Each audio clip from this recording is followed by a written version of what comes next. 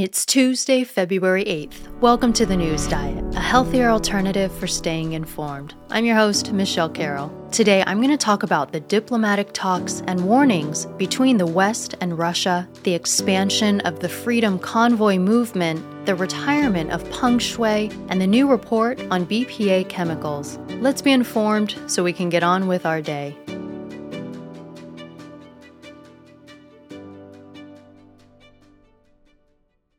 Major players in Russia, the EU, and the US are actively working to find a solution to the rising tensions, while at the same time starting to announce warnings and prepare for if an invasion were to take place. The US officials are saying that Russia currently has amassed about 3/4 the amount of troops at the border needed to conduct an attack in Ukraine. They've been building up a military presence at the Ukraine border for months, which has led many around the world worried about an upcoming invasion.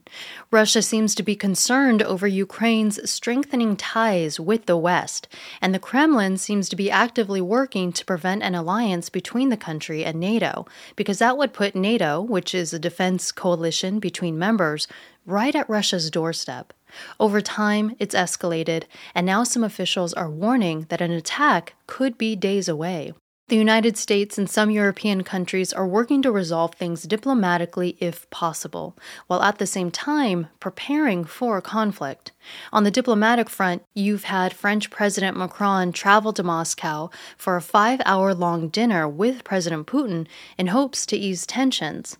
And while details of the discussion haven't been revealed, both leaders expressed some level of hope for upcoming talks.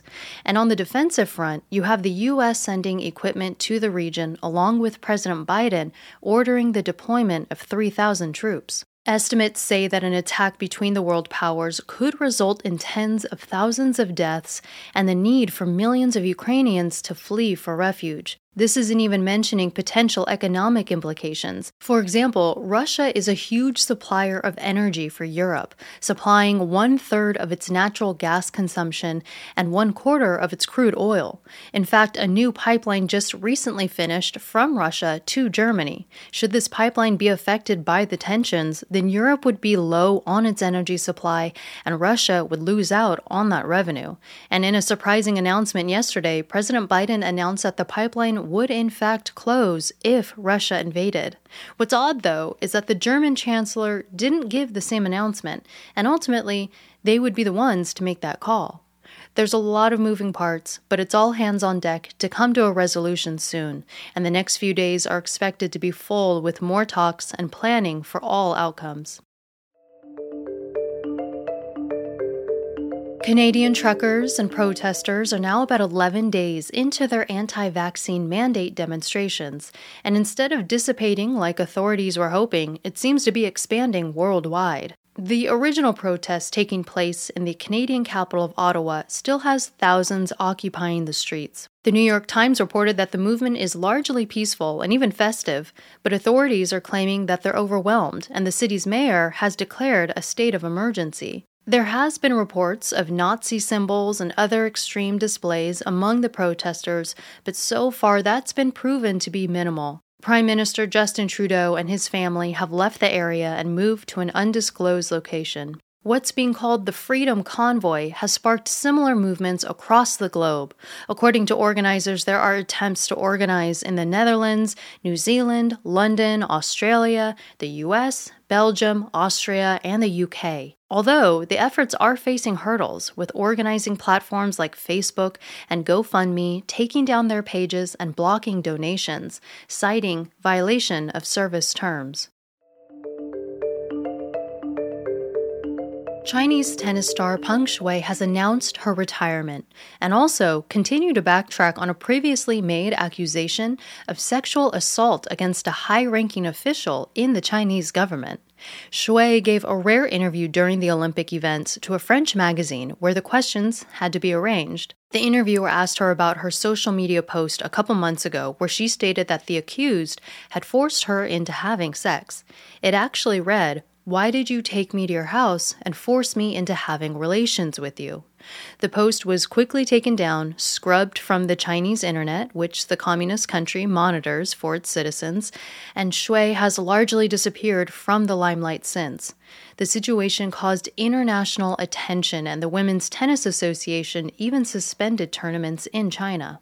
She has since come out and retracted the accusation, calling it a misunderstanding and denying that she ever said someone assaulted her. She repeated this stance in the interview, which apparently is only for international audiences and not being published domestically, continuing the media blackout of this story within the country. When asked about the situation, the International Olympic Committee spokesperson, Mark Adams, responded that it's not up to the committee to judge or investigate.